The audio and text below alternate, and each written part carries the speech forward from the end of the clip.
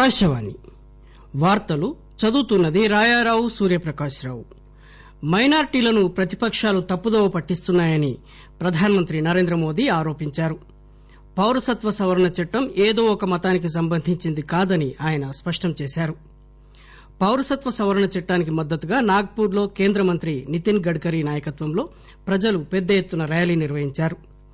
జార్ఖండ్ లో రేపు జరిగే శాసనసభ ఎన్నికల ఓట్ల లెక్కింపు ప్రక్రియకు అన్ని ఏర్పాట్లు పూర్తయ్యాయి.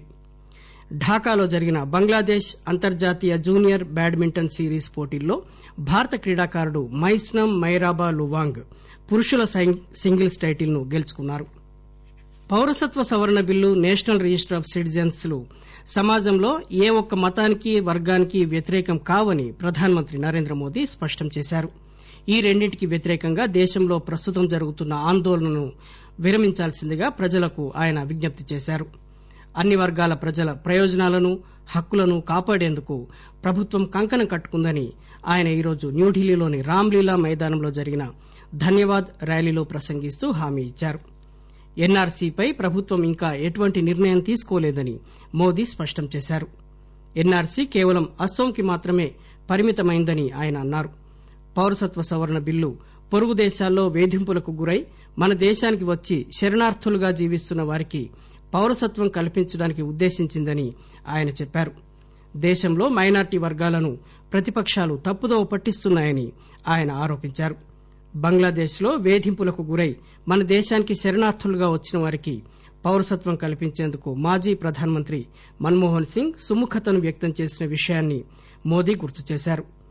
ప్రతిపక్షాలు ఆరోపిస్తున్నట్టు డిటెన్షన్ క్యాంపులు ఏవీ లేవని ఆయన స్పష్టం చేశారు.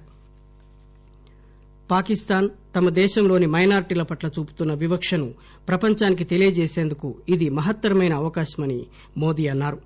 ప్రభుత్వం అమలు చేస్తున్న అభివృద్ది, సంక్షేమ కార్యక్రమాల్లో వివక్ష ఉంటే నిరూపించాల్సిందిగా ప్రతిపక్షాలకు ఆయన సవాల్ విసిరారు. నిర్బంధ శిబిరాలను నిర్వహిస్తున్నట్టు వచ్చిన ఆరోపణలు నిరాధారమన్నారు. ప్రతిపక్షాలు ఓటు బ్యాంక్ రాజకీయాలను అనుసరిస్తున్నాయని ఆయన ఆరోపించారు. వదంతులను నమ్మవద్దని యువతకు ఆయన విజ్ఞప్తి చేశారు. తమ ప్రభుత్వం అమలు చేస్తున్న సంక్షేమ, అభివృద్ది పథకాల ఫలితాలు సమాజంలో అన్ని వర్గాలకు అందుతున్నాయని మోదీ చెప్పారు.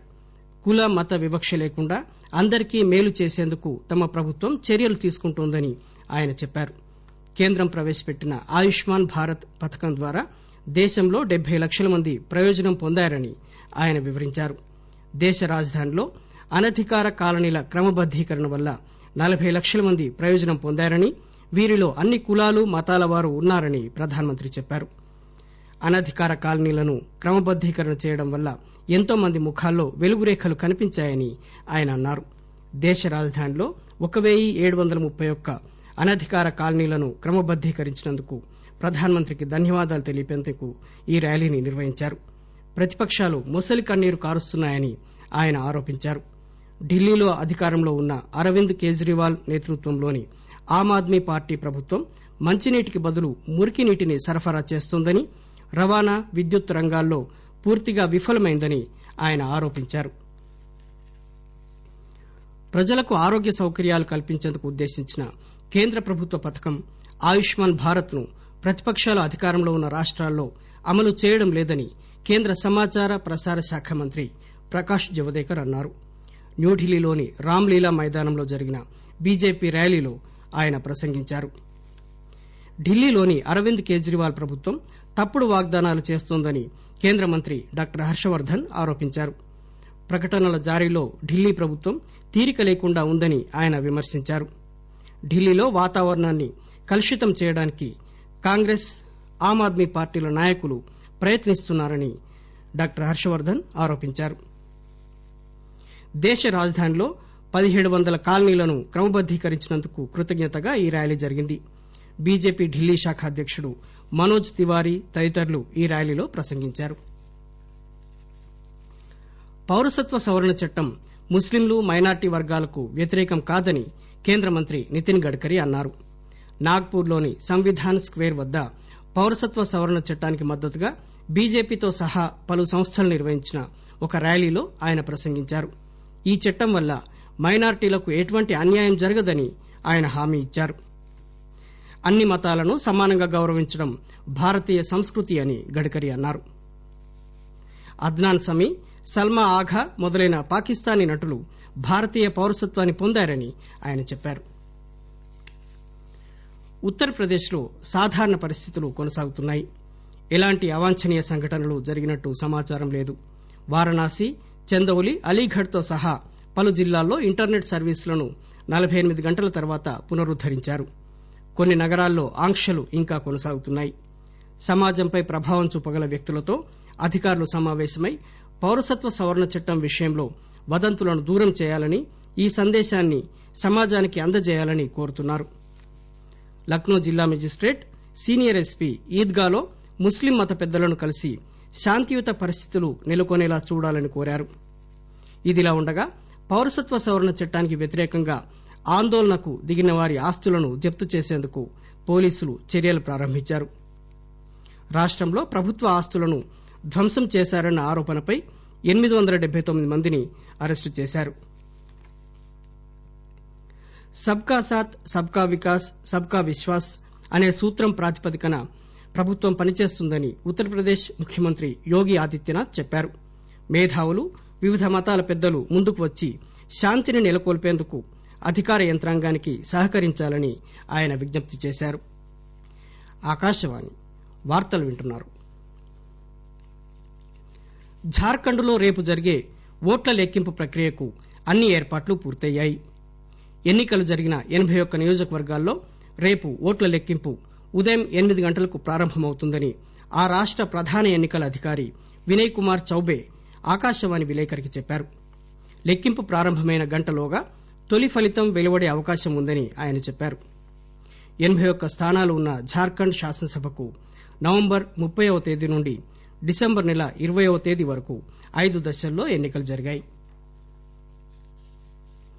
జమ్మూ కాశ్మీర్ లో చలిగాలుల తీవ్రత గత 10 రోజులుగా కొనసాగుతోంది. చిలాయ్ కలాన్ గా పేర్కొనే 40 రోజుల పాటు అత్యంత చలి ఉండే రోజులు నిన్న ప్రారంభమయ్యాయి. ఘనీభవన ఉష్ణోగ్రతకు అత్యంత కింది స్థాయిలో అత్యల్ప ఉష్ణోగ్రతలు నమోదవుతున్నాయి. వచ్చే శనివారం వరకు జమ్మూ కాశ్మీర్, లడక్ ప్రాంతాల్లో పొడి వాతావరణం ఉంటుందని శ్రీనగర్ లోని వాతావరణ శాఖ పేర్కొంది. నేపాల్ లోని ఖాట్మండు జిల్లాలో ఉన్న కీర్తిపూర్ లో నేపాల్ సాయుధ దళాల పాఠశాల బాలికల కోసం ఒక హాస్టల్ ను భారత ప్రభుత్వం నిర్మించింది. ఈ హాస్టల్ భవనాన్ని నేపాల్లో భారత రాయబార కార్యాలయ deputy chief doctor Ajay Kumar ప్రారంభించారు. ఏపీఎఫ్ సంక్షేమ సేవా కేంద్రం ఆధ్వర్యంలో నేపాల్ సాయుధ పోలీసు దళం ఈ హాస్టల్ ను నిర్వహిస్తోంది. ఈ హాస్టల్ నిర్మాణానికి భారత ప్రభుత్వం 40.42 మిలియన్ల నేపాల్ కరెన్సీని అందజేసింది. 2 అంతస్తుల భవనాన్ని ఈ నిధులతో నిర్మించారు. ఈ హాస్టల్ నిర్మాణంలో భాగస్వామ్యాన్ని పంచుకున్నందుకు భారత ప్రభుత్వం హర్షాన్ని వ్యక్తం చేసింది. ఢాకాలో జరిగిన బంగ్లాదేశ్ అంతర్జాతీయ జూనియర్ బ్యాడ్మింటన్ సిరీస్ లో భారత క్రీడాకారుడు మైస్నం మైరాబా లువాంగ్ పురుషుల సింగిల్స్ టైటిల్ ను గెలుచుకున్నారు. టాప్ సీడెడ్ క్రీడాకారుడు మైరాబా మణిపూర్ కు చెందినవారు. ఆయన కెన్ యోంగ్ ఆంగ్ ను 21-14, 21-18 తేడాతో ఓడించారు. ఫైనల్ మ్యాచ్ ఈ రోజు 38 నిమిషాల పాటు జరిగింది. మైరాబా గత నెలలో కొరియా జూనియర్ ఓపెన్ అంతర్జాతీయ పోటీల్లో అండర్ 19 బాలుర టైటిల్ ను కూడా గెలుచుకున్నారు. ఆకాశవాణి వార్తలు ముగించే ముందు విశేషాలు మరోసారి. మైనారిటీలను ప్రతిపక్షాలు తప్పుదోవ పట్టిస్తున్నాయని ప్రధానమంత్రి నరేంద్ర మోదీ ఆరోపించారు. పౌరసత్వ సవరణ చట్టం ఏదో ఒక మతానికి సంబంధించింది కాదని ఆయన స్పష్టం చేశారు. పౌరసత్వ సవరణ చట్టానికి మద్దతుగా నాగ్పూర్ లో కేంద్ర మంత్రి నితిన్ గడ్కరీ నాయకత్వంలో ప్రజలు పెద్ద ఎత్తున ర్యాలీ నిర్వహించారు. జార్ఖండ్ లో రేపు జరిగే శాసనసభ ఎన్నికల ఓట్ల లెక్కింపు ప్రక్రియకు అన్ని ఏర్పాట్లు పూర్తయ్యాయి. ఢాకాలో జరిగిన బంగ్లాదేశ్ అంతర్జాతీయ జూనియర్ బ్యాడ్మింటన్ సిరీస్ పోటీల్లో భారత క్రీడాకారుడు మైస్నం మైరాబా లువాంగ్ పురుషుల సింగిల్స్ టైటిల్ ను గెలుచుకున్నారు. ఆకాశవాణి వార్తలు ఇంతటితో సమాప్తం.